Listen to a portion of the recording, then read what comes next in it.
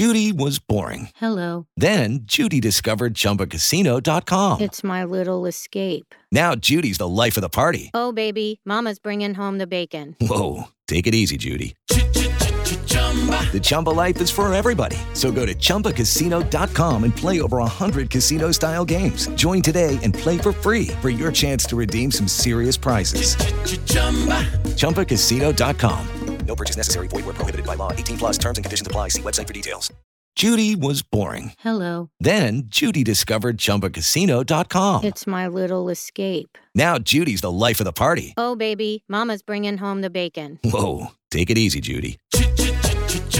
The Chumba life is for everybody. So go to ChumbaCasino.com and play over 100 casino-style games. Join today and play for free for your chance to redeem some serious prizes.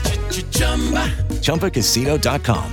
No purchase necessary. Void where prohibited by law. 18 plus terms and conditions apply. See website for details. I'm Victoria Cash. Thanks for calling the Lucky Land Hotline. If you feel like you do the same thing every day, press 1. If you're ready to have some serious fun for the chance to redeem some serious prizes, press 2.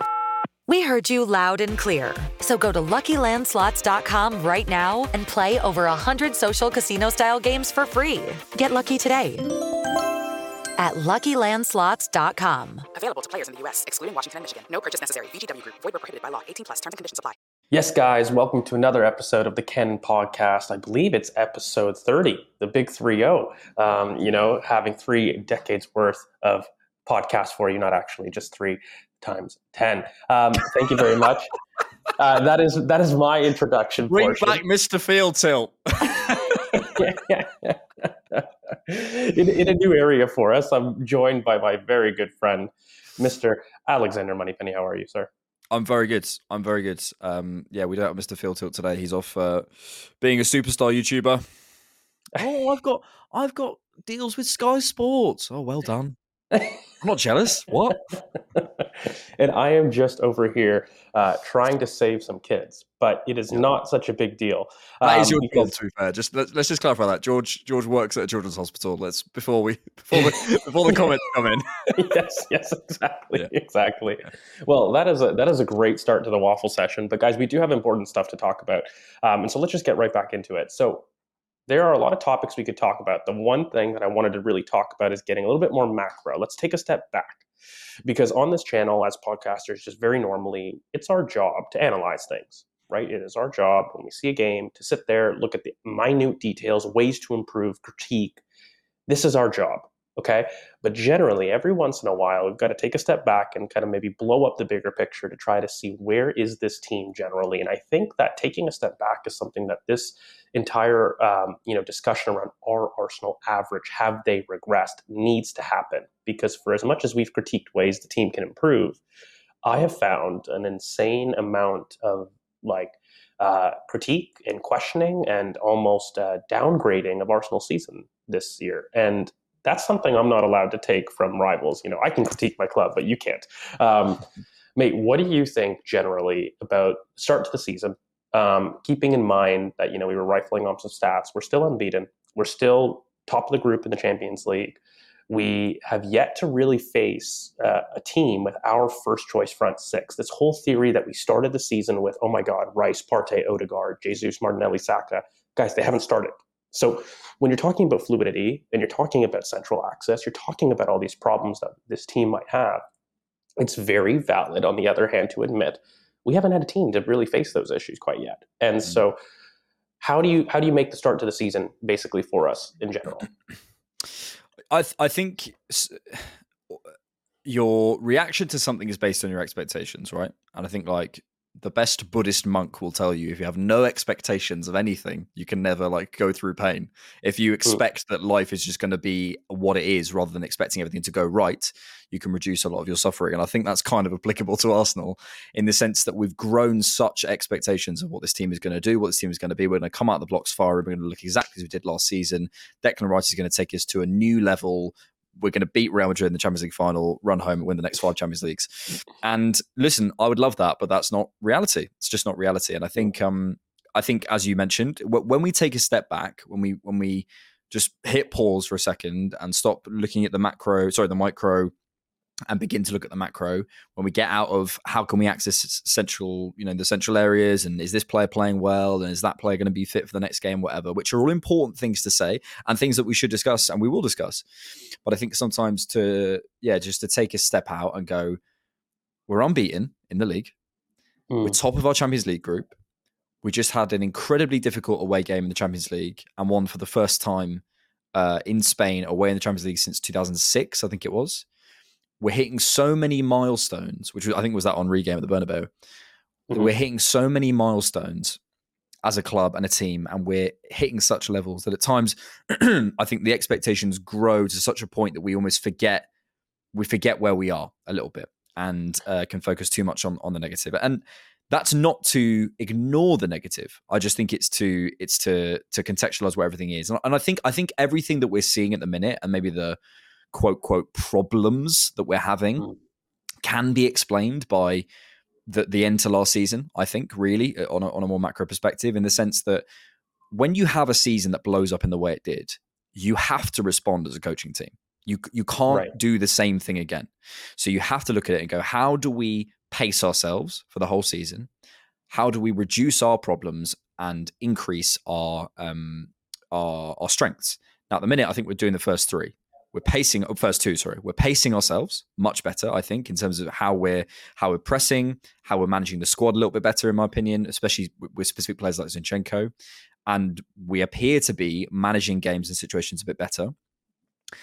We are defensively, we've massively improved, I think, off the ball in terms of how we've looked structurally, in terms of how we're having different approaches. We're stopping transition goals. We obviously signed Declan Rice. There's look how we held on at Sevilla. I think that is a massive plus.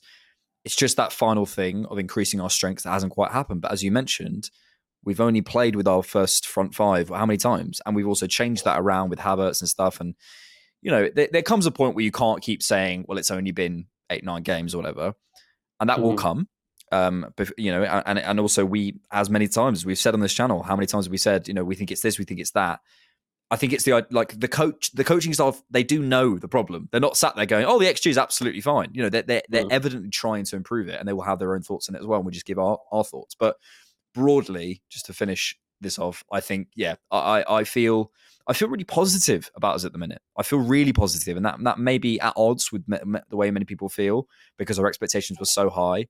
I think when you can just step back a bit, you just go, do you know what? There was one moment when Martinelli scored where the camera cut to Arteta and he was talking about something tactical. And I was like, that's the guy, man. That's the guy who's going to get us there, because he is process. He's always been, from the moment he came into this club, process, and the results will come. And that's what he's doing. And I just think it's time as a fan base to take a big collective breath and let it play out. Look, it's frustrating because I think that when it's that classic case of the Twitter comment, which I think has become, let me be clear, a lot of this is social media influenced and also punditry influenced, by the way. Yeah. The likes of Jimmy Carragher and the top pundits describing Arsenal as average is just categorically wrong. So, for example, I'm just going to put up some quick stats for everybody.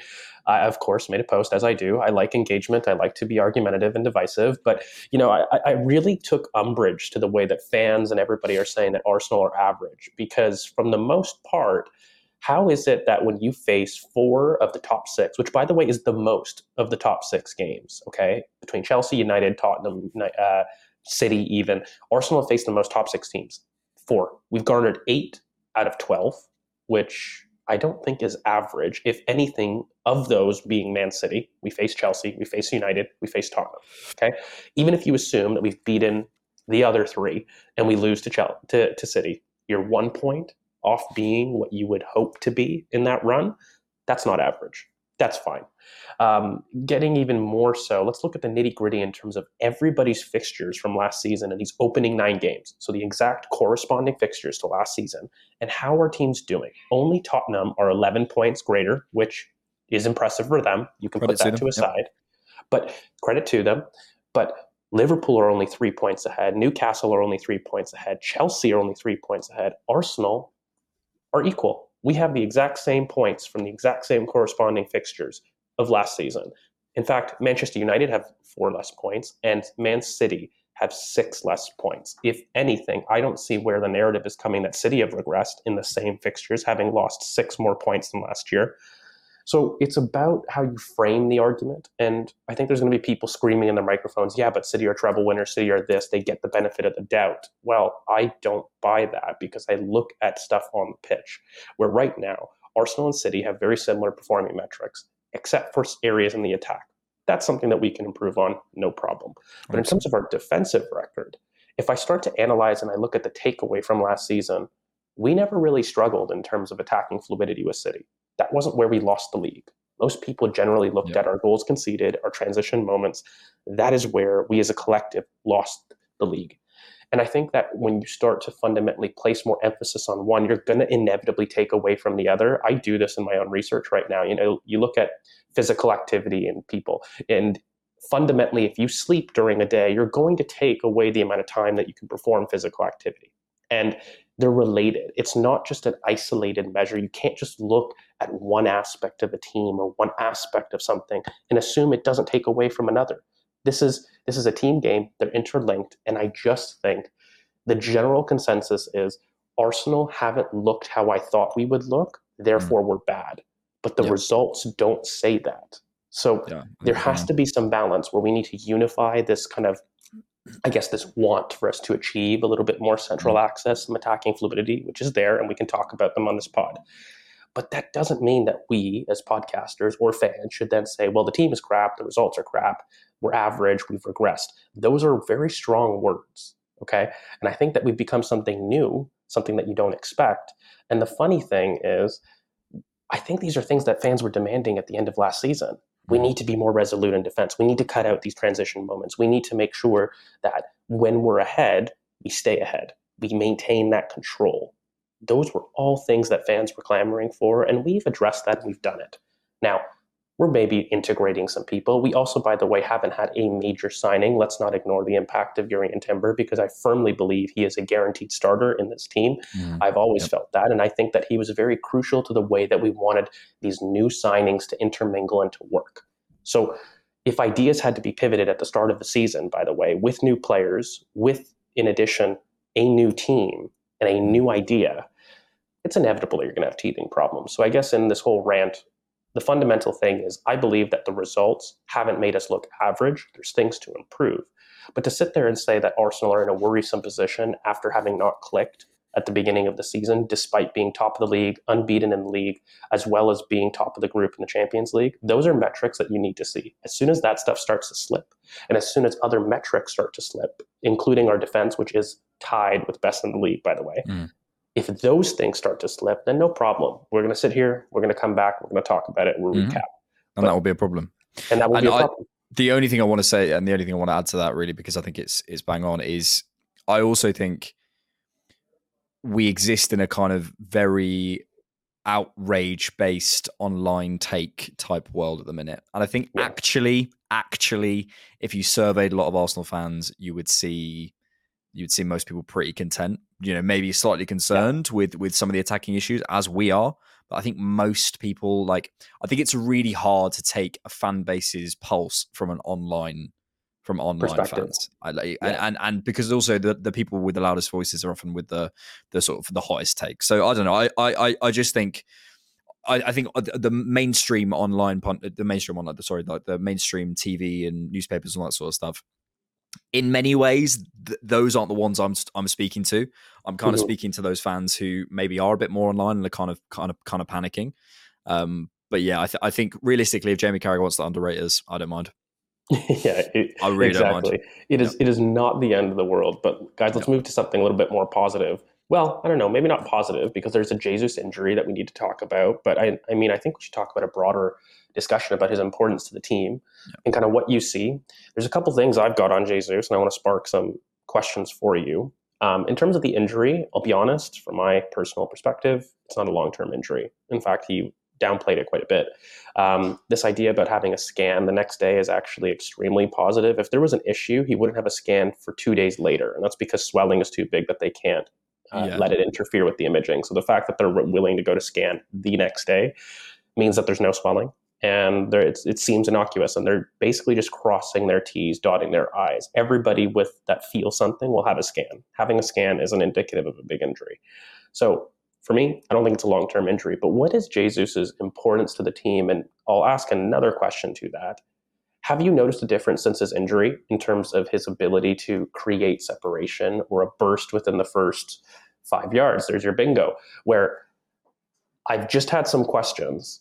I see him very sharp in his turns. I see him very sharp in his actions. That's not what I'm getting at, because you even saw it in Sevilla. There's moments where he turns people and releases a pass brilliantly. But in terms of that running power to do that mazy run like he does against Leicester last year, like he did against Sevilla last year, that is still something that I'm yet to really see from him post-injury. Now, it's still early. There's still some times.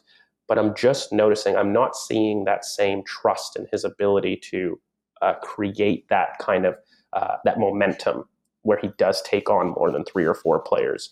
What do you think is Jesus' importance? And do you think, is there a concern there with the fact that he's limiting his hero ball, quote unquote, runs of late? Well, I think specifically on the ability to create separation, possibly. It's not something I've really noticed. I think probably because we haven't had a massive sample size with Jesus. He's not actually been back that long. It's not something I've felt. I can see that. I mean, the only thing I'd say is like the way he can sort of manipulate his, but it's kind of gazelle-like the way he can move and change body shape and change direction so quickly. And he's super agile. He's so agile, and I think his use of his body has always been so impressive to me in the air, in the box, in various areas of the pitch. His ability to almost wriggle out of spaces, but also run quickly. He's such an athlete. I think that's such an underrated quality about him. But maybe because I haven't seen that as much, but it's possible. I think that the thing that I'd say is we're all very keen to replace Jesus, or maybe you and I would like to see kind of someone like a Victor Osimhen come in. We don't actually know whether Arteta is going to do that. We've seen him change strategy before. We've seen him, look for a Manuel Locatelli type and then go for a Martin Odegaard, or whatever. There's been various cases where he's gone for a certain type of target and then moved for a different type of target. And I think Arteta is actually more flexible than maybe people give him credit for. We've seen there's a number of people say always, if he's targeting Calvert-Lewin, Isak, Vlahovic, he's looking for a certain type of number 9, but then he goes and gets Jesus. So I don't know if you spend 50 million or 40, 50 million on someone that you don't see certainly having a massive contribution. And if he continues to contribute at the level he's doing, I wouldn't be so absolutely positive that he's going to go out and spend that 100 million on a Victor Osimhen or something like that. Because when you look at his numbers, and I think I was on my Twitter a while ago, I might have said this on the podcast, but if I haven't, I will keep talking about the stat. He is the 6th best in the league since 1999 for goals and assists per 90. Like, people think this guy, and yes, it's weighted slightly towards assists, but people think this guy's like he's great and a great player and he creates a lot of problems for teams, but his output isn't great. This guy's above like Harry Kane, Ronaldo, Tevez, like massive names in the Premier League canon since 1999 in terms of per 90 goals and assists. So maybe the problem is fitness. Maybe that's the thing we need to return to with Jesus is can he keep himself fit to consistently contribute? Because we saw such an uplift with him. I don't know. I think that moment against Sevilla almost summed up Jesus' his time at Arsenal and sort of his time at City. He contributes in the most incredible way. 5 minutes later, he's off the pitch. And that's my main concern about Jesus. I've been concerned about his finishing, but not about his contribution. I've always felt he will contribute to a game. I'm not worried about that. He might not score and he might miss those chances like he did against Spurs with the James Maddison moment where he took the ball off him and put it over the bar. But his contribution will always be there. It's just a question of whether you can rely on that. And maybe that might be the kicker. Arteta might say, actually, you're so important for us, but if you can't stay fit, I don't know about this injury, but am I convinced that Jesus is going to stay fit for the rest of the season? No. And can you rely on that? Can you go into Champions League semi-finals going, are we going to have, hopefully if we're going to be there and, the end of the Premier League season, can we go there thinking, is Jesus going to be fit? I don't know long term. And I think this is a huge season in terms of keeping himself fit. Because also, and last thing as well, with that kind of gazelle agility he has, I think he is more susceptible. It's almost like the Wilshere thing, like where he plays because he's taking so many hits, because he's kind of moving the ball in a certain way, he is going to have more opportunities where his ankle is going to turn a certain way and his body's going to turn another way. And I think Jesus, with his knees, with his hips, with his thighs, his hamstrings, all those things, I do wonder, and I hope he can keep himself fit.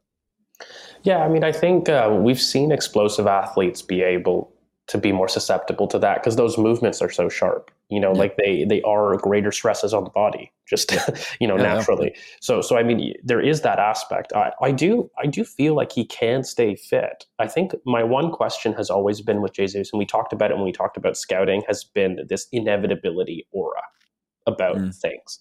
Yeah. And he's always been this facilitator to good play for me, but he's never been the guy to be the superhero cape that's responsible for it. He's always been somebody that's worked excellently and contributes brilliantly to aspects of the game. When you talk about it, he's a coach's dream, right? Like in terms of him off the ball, in terms of him adding himself as a +1 in midfield out wide.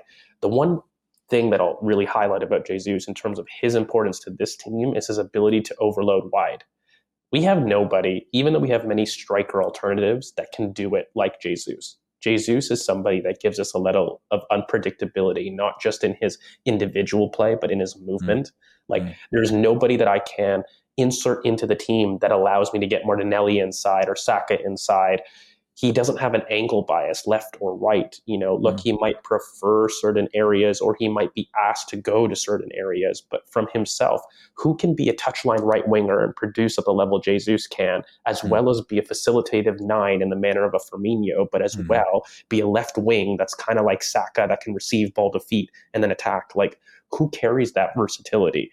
Trossard doesn't even do that. Trossard maybe has another versatility deeper, but I mean, I'm struggling to see a more uniform attacker. Maybe it's just Saka that I see as somebody that could maybe do those things. Yeah. And even he doesn't do it to the level of a Jesus does. Like it's in a different way.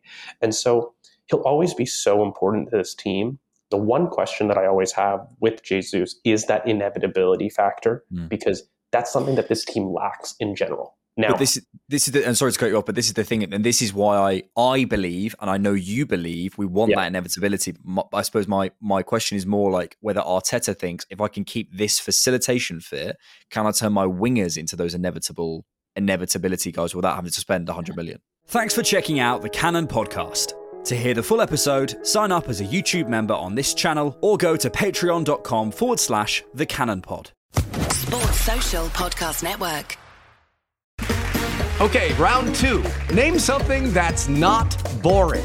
A laundry? Ooh, a book club. Computer solitaire, huh? Ah, sorry, we were looking for Chumba Casino. That's right, ChumbaCasino.com has over 100 casino-style games. Join today and play for free for your chance to redeem some serious prizes. ChumbaCasino.com. No purchase necessary. Void where prohibited by law. 18+ terms and conditions apply. See website for details.